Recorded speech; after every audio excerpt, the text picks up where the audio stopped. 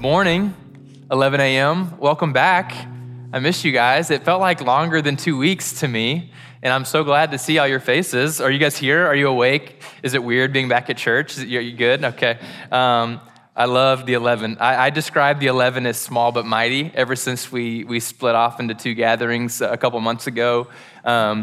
We like the 9 a.m. has 150 people, and I love the 9, so I'm not about to throw shade at the 9. Love you, 9.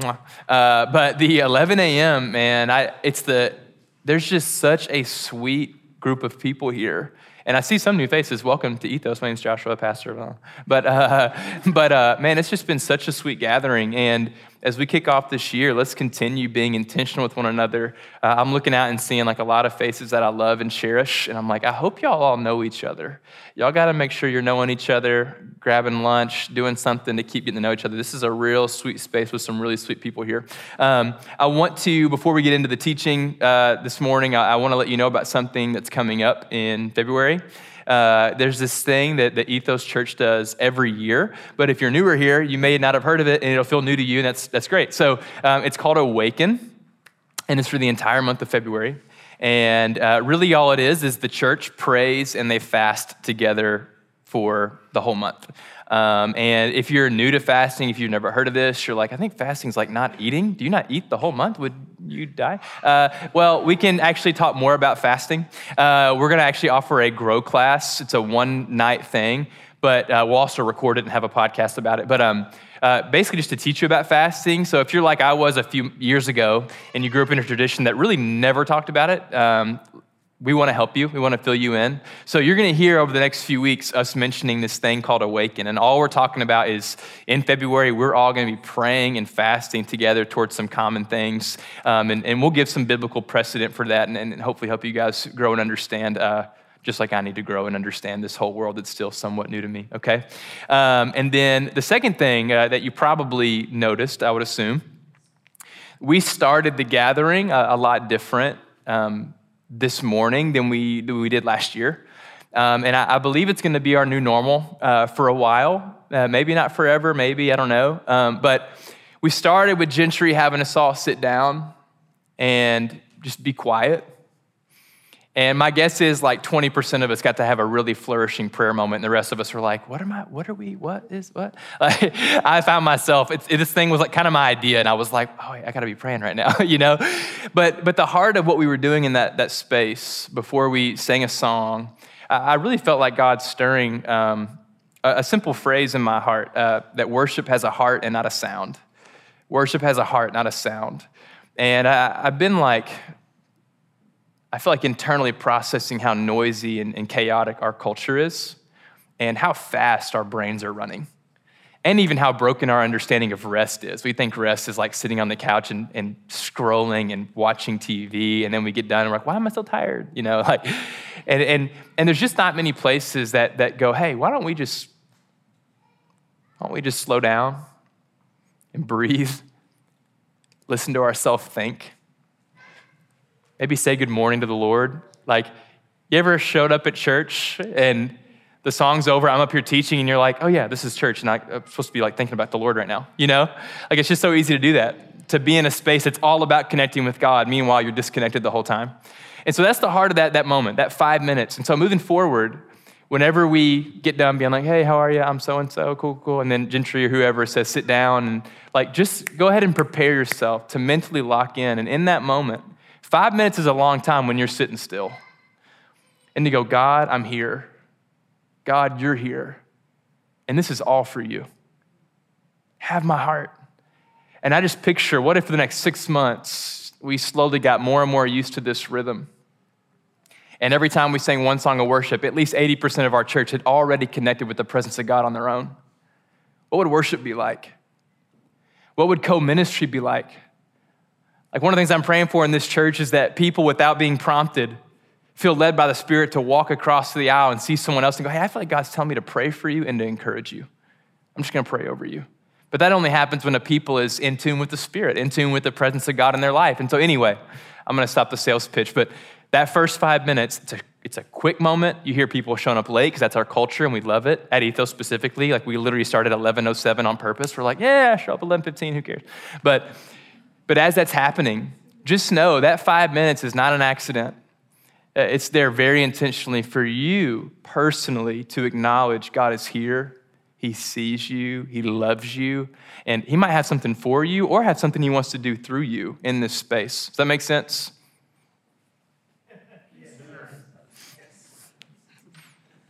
For some reason, I want to tell a joke right now to liven up the room, but I didn't plan one. All right. So we're in a new series for the next 3 weeks. It's going to be in the book of Colossians. So if you've got a Bible or a phone, you can turn to Colossians. And the series title is Christ Our Life. Christ Our Life. Kind of tripped and fell into this series, honestly. I was praying for you guys and over break and was just like, honestly, just flipping through scripture like, Lord, what? I knew a series that I want to do that's coming down the pike, but I wasn't sure how we start January. And I just kind of stumbled across Colossians and was like, man, this is gripping me. And so I'm excited to talk with you guys about it. Christ, Our Life. That title will make sense in a little bit. Have you guys ever been in a situation where it felt like you were being presented two sides of something and neither side felt good? And you're like, I wish there was a third something. I wish there was a better way. For example, whether your parents are married or divorced, you ever been on the phone call with your dad and he's like, your mother is blah, blah, blah, blah, blah. You're like, oh man, that's a bummer. All right, I gotta go. Oh, what? Oh, dad, emergency, yeah.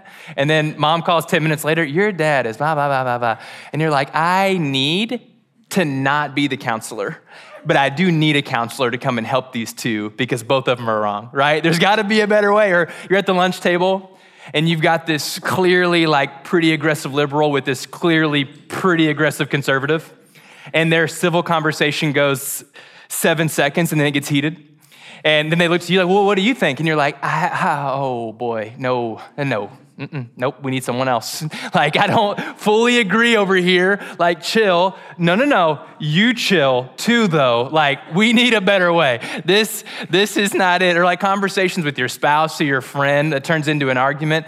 And what does any argument with a loved one turn into? I just need you to know you're dumb and wrong and I'm right and smart, right? And both sides are doing that. And what do you need in that moment? Someone to show up and go, hey, actually, I got a better way. That's kind of what the book of Colossians is. A group of people that's being presented with some options and they desperately need someone to show up and go, actually, hey, I got a better way. Let me tell you about it, okay? And so this book of Colossians is a really good book, really fun, written by a guy named Paul. And one fun little detail is that Paul actually never attended the church of Colossae, never met the people of Colossae that we know of. Actually, his friend or his homie, Epaphras, is just a co-laborer in ministry. And he planted the church, but him and Paul are friends. I don't know if Epaphras visited Paul in jail and was like, hey, here's what's going on. But something compelled Paul to have Epaphras' back and to write a letter to these group of people and to help them navigate through some hard things. Another fun fact is that this is one of 4 books that Paul wrote from jail. Imagine being in jail and you feeling compelled to minister to a church you'd never met. It's pretty cool stuff. The other 3, just so you know, are Ephesians, Philippians, and Philemon. So 4 books in the New Testament written while in jail. Pretty cool. So a little bit about Colossae. Colossae is this small country town. Not that important. Really not that significant, all right? So just a small town. It borders the town of Galatia. Can anyone think of a book in the New Testament that might be about the people of Galatia? No, Ephesians. No, I'm kidding. It's Galatians. What if? So in this town of Colossae, you have this new group of believers. And as you think about this group of people, this will be the hardest part. They do not live in the Bible Belt, and there's no Christian inheritance, right? They're brand new. So when they're thinking about how do I be a Christian, they're not thinking about mom and dad because Christianity is literally just now happening. They are Christianity and they are defining Christianity for their culture. It's a really interesting thing to think of. And so they're kind of like some of you guys are. And it's a great place to be. They're like, look, I'm just trying to follow Jesus, not really sure about the deets after that, right? Like Jesus died and saved me, right? Isn't that what he did? Yep. Yes, okay, cool. I don't really know anything else. And there's not a Bible, so it's really interesting. So if you think about it, you start connecting the dots, you're like, oh, I bet they would be like subject to confusion if a lot of different beliefs are presented to them, right? And so that's what Paul is gonna write them about. So there's two kind of main purposes behind Colossians, okay? If you're taking notes, these are worth writing down. First, Paul's writing to these new sweet baby believers to help them avoid being sabotaged by old beliefs that they grew up with or by unnecessary religiosity that was being introduced to them. And we're going to unpack this. All right, so avoid being sabotaged by old beliefs that need not apply or by religiosity that need not apply. And then secondly, to help them see and live into the supremacy and the sufficiency of Christ, his death, his resurrection, his life. Pretty epic stuff. The second point is pretty sick, okay? Like the sufficiency, the supremacy of Christ's life offered to them, okay?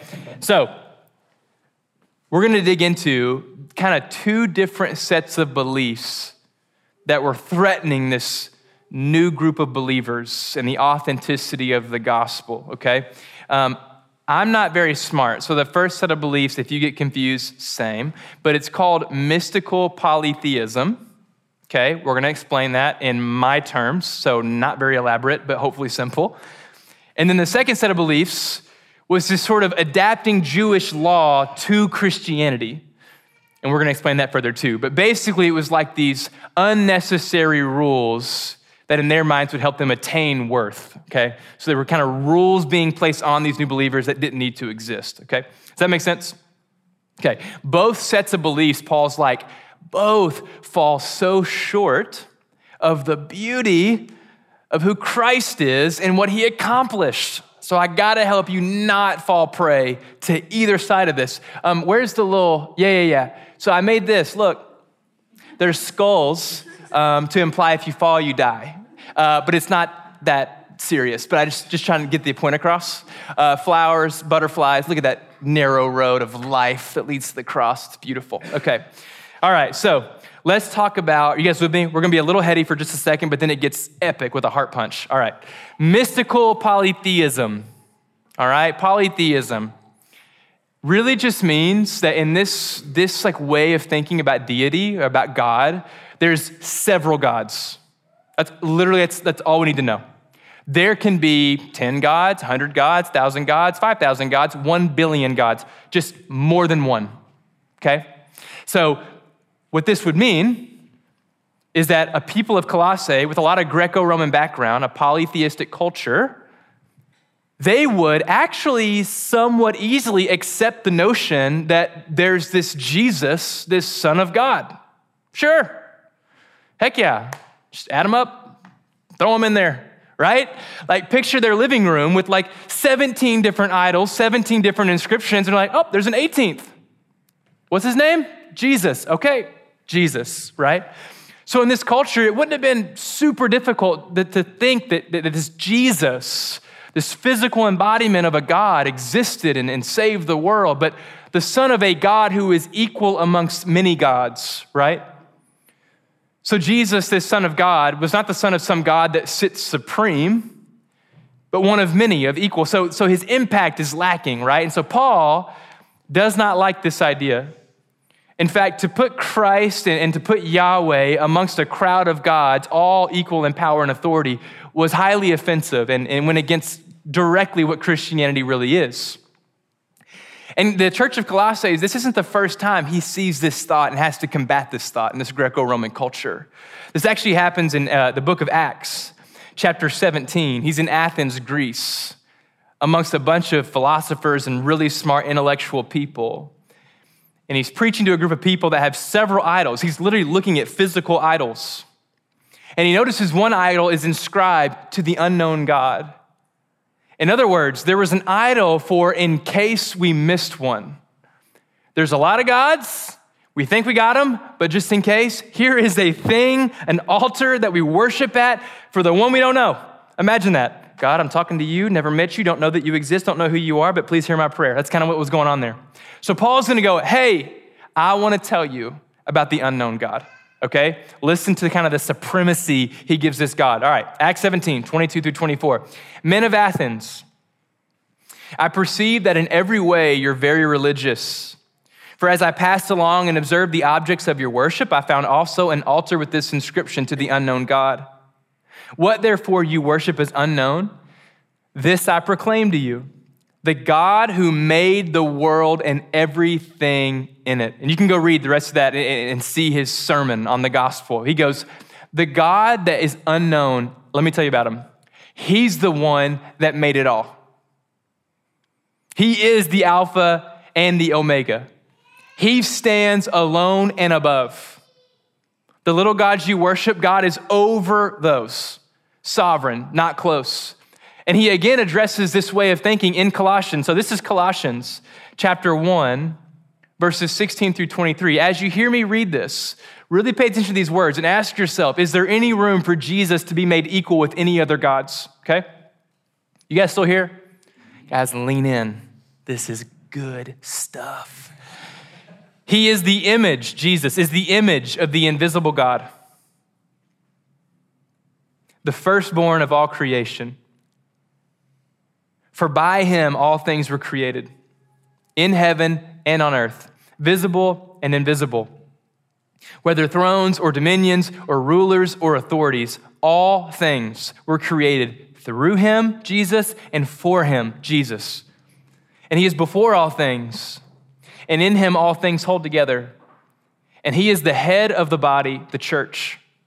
He is the beginning, the firstborn from the dead, that in everything he might be preeminent. Preeminent means surpassing all others. For in him all the fullness of God was pleased to dwell.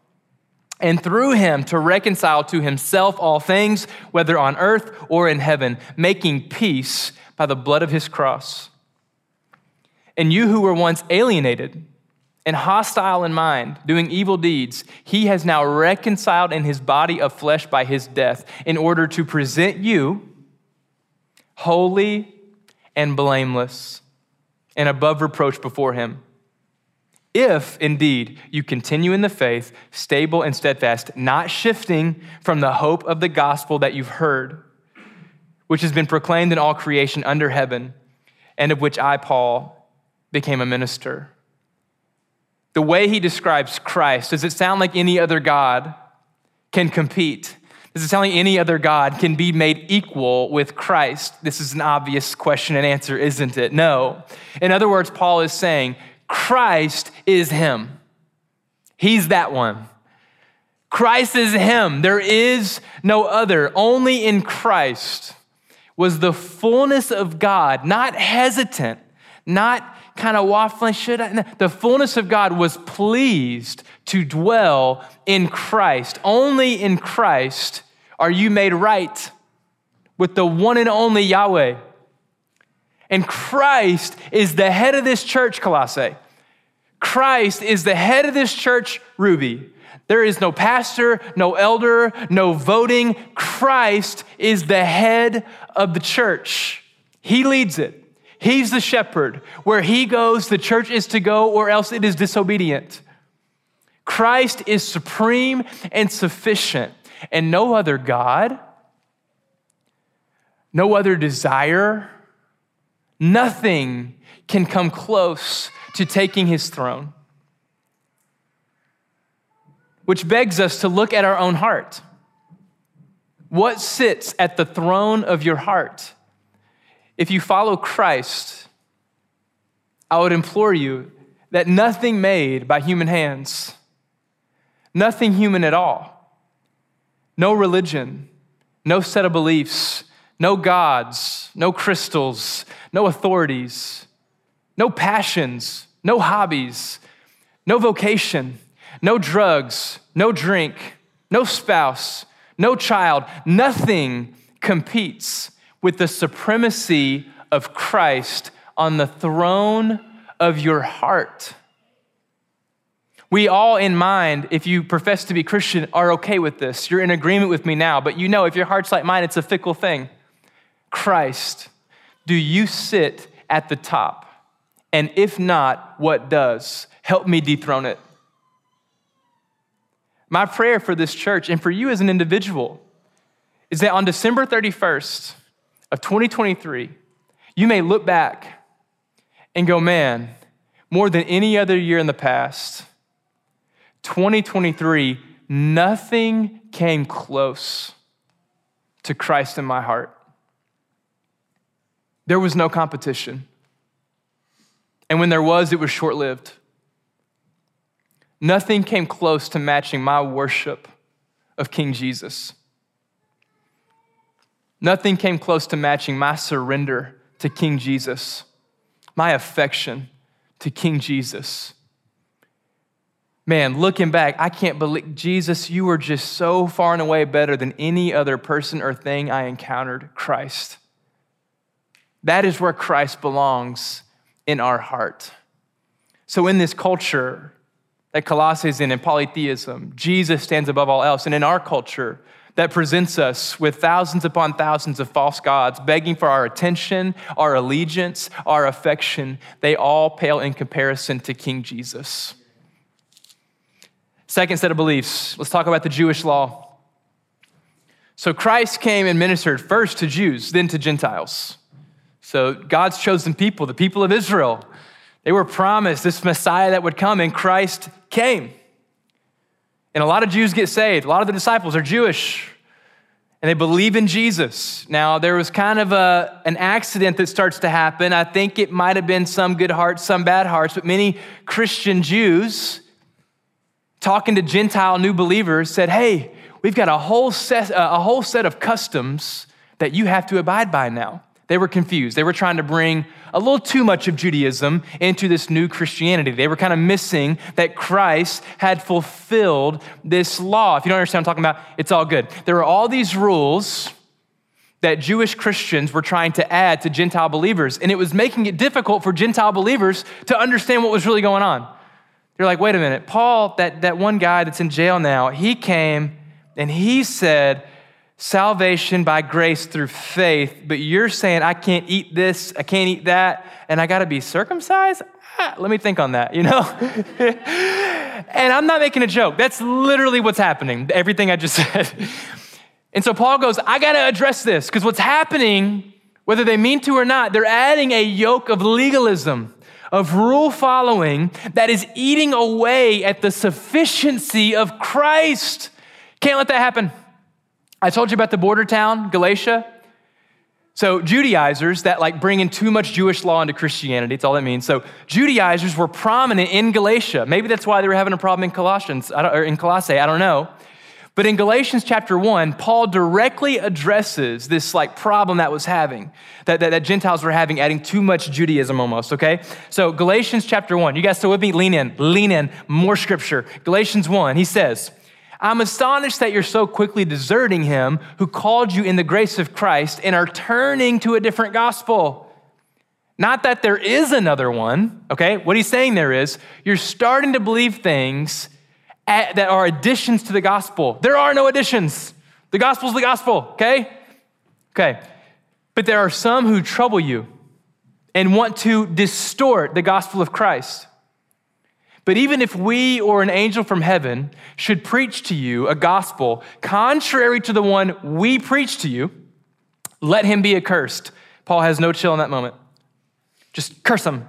As we have said before, so now I say again, and he doesn't stop. If anyone is preaching to you a gospel contrary to the one you received, let him be accursed. Paul says, if I show back up to Galatia and preach something different than I've already preached, I got it wrong the second time, curse me. That's the deal. If an archangel shows up playing the harp with a gold shiny crown and starts preaching a gospel other than the gospel you have already heard, curse the angel. They're lying to you. Okay? I need you to understand the gospel of Christ will never change. You don't add to it. You don't take away from it. It is the gospel. And if you change it by 1%, you ruin the whole batch. The gospel has to stay protected and pure within your hearts. Okay? He does this more in Colossians chapter 2, verses 6 through 15. This is the last huge scripture I'm going to read. One more time, y'all. Let's do it. Therefore, as you receive Christ Jesus the Lord, so walk in him, rooted and built up in him, established in the faith, just as you were taught, abounding in thanksgiving. See to it that no one takes you captive by philosophy and empty deceit, according to human tradition, according to the elemental spirits of the world, and not according to Christ.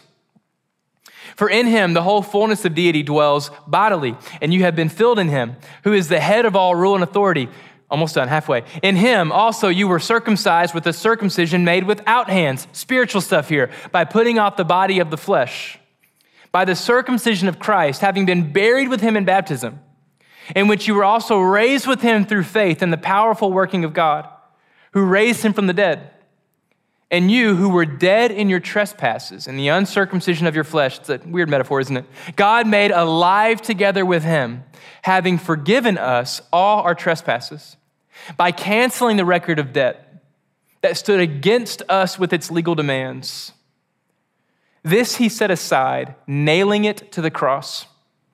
He disarmed the rulers and authorities and put them to open shame by triumphing over them in him. Paul is saying, the work of Christ, the work of the gospel that I preached to you, when Christ said in his dying breath, it is finished, he meant that. It is actually finished. When you come alive in Christ, it is done.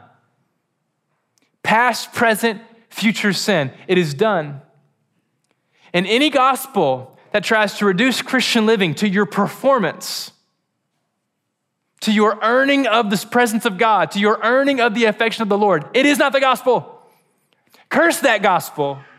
Even if you're preaching it to yourself, curse the message that says you earn the love of God, that says the death and resurrection and life of Christ is not sufficient. Paul is going, what an insult to God incarnate, giving his life for the world. That was sufficient. Christ's love for you, his presence for you is sufficient. Some of you, your biggest moral failures lie ahead of you. And in that moment, Satan will tell you it is not sufficient, and Christ will teach you more than you've ever known it before and more than you could ever know it through a Bible study. His grace is sufficient. Holler if you hear me. Anyone sinned super hard and then found out there was still grace left for you? Anyone found a way to keep hitting your head on the same sin? You're supposed to be sanctified a decade ago and still God's grace met you there? Some of you this whole year, all God is going to want to teach you is the most aggravating lesson to you type A people. I love you when you can't do it. All right, hold on one second. I got to go do it. I love you. God is not a set of rules. God's love for you is not weighted on your ability to do it the right way. Some of you, your biggest revelation of 2023 is going to be God wants a relationship with you. Actually, ebb and flow, talk, I love you too. Aw, you know? Like, you need that. I thought I knew this, and I rolled my eyes at every Instagram pastor that kept talking about the love of God, and I was like, will you get into some theology? You're getting on my nerves, TikTok, you know? And then he used 2022 to teach me how much God loves me. And I'm just like, I love this. You're right. I needed to hear this. God, I need to know that your love for me is not weighing on how well I lead this church. Oh, do you know how depressing that would be? Gosh. God, I needed to know that your love for me was not dependent on how often I didn't smart off to my wife. Oh, thank God, because I need grace. His death, his resurrection is sufficient. And any message that takes away or adds to that message, let it be accursed. His life is sufficient, child of God. So, polytheism, we don't like it. Adding too many unnecessary rules, we don't like it. We need someone to come and go, hey, there's a better way.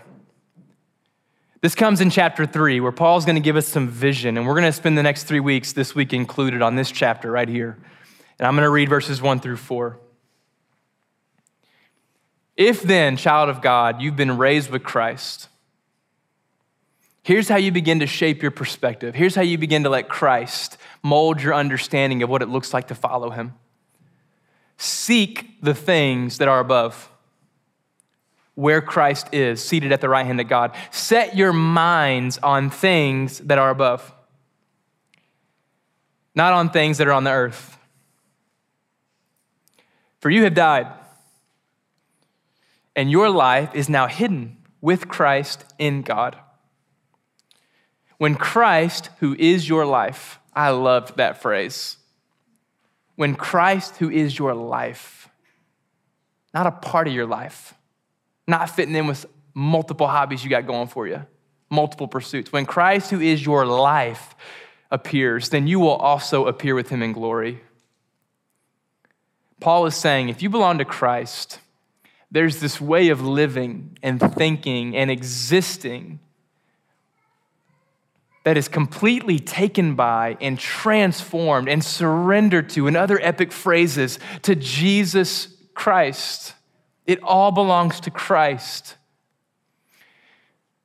The way you think, the way you see people, the way you move, the way you choose vocation, the way you choose your friends, the way you choose how you spend your time, all of it gets touched by the hands of Jesus. And the more that you get to know God in relationship, the more you're like, God, touch everything in my life. You can put your hands on every component of my life. The Good Shepherd always leads me in green pastures, always leads me by still waters, is always in the valley and always on the mountain. God, have access to every part of my life. God, teach me how to set my mind on things that are above, not on the earth. And teach me how to walk that balance, because I got bills to pay. So I'm gonna have a job. But Jesus, first and foremost, set my mind. I had two things kind of stirring me, and then we're gonna go to communion, and then we'll go on. But as I was thinking about this, one phrase, I was praying just for me and about my walk with God in 2023. And I don't know if you ever had a year like this, but 2022 was the year that I was like, yeah, I about hit it. That's my capacity right there. Found it. Probably can't do much more than I'm doing now, And it stinks because more is required of me. So God, I don't know what to do. You know what I mean? You ever come to a spot in your life where you're like, okay, everything I know to do, I'm doing, and it's not enough, which is not good. That's how I felt.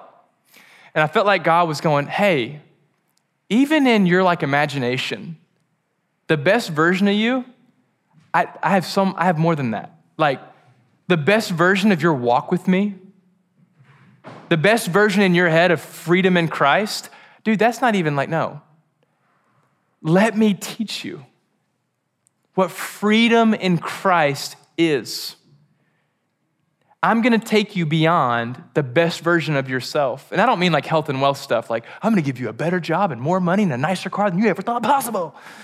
But that wouldn't be, whatever. But no, in my walk with God, what I realized is I got a bad view of myself. I really underestimate Christ when I think about myself. And I've just been praying, God, will you raise the ceiling that I'm putting on myself in my walk with you? God, I want more freedom than I'm even imagining. I want more compassion than I'm even imagining. I want more patience, more peace, more evangelism, more service, more submission, more thinking about others instead of thinking about myself and still having complete peace internally. God, I want more. Take the roof off.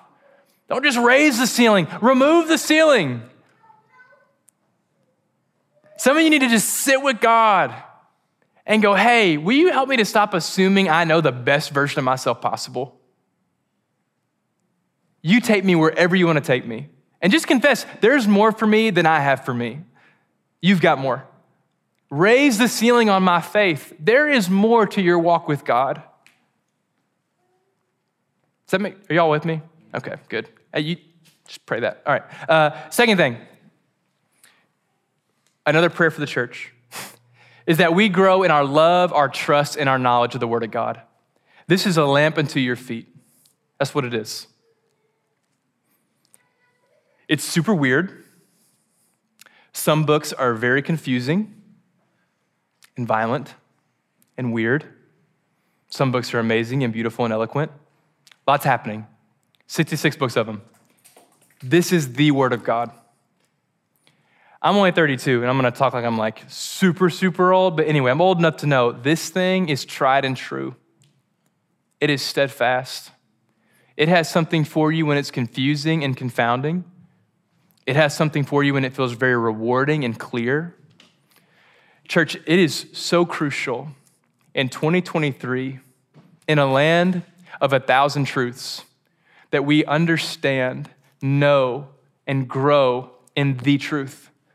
There is one truth. If Paul was here right now, well, I don't know what he'd say, something better than what I'm going to say about him.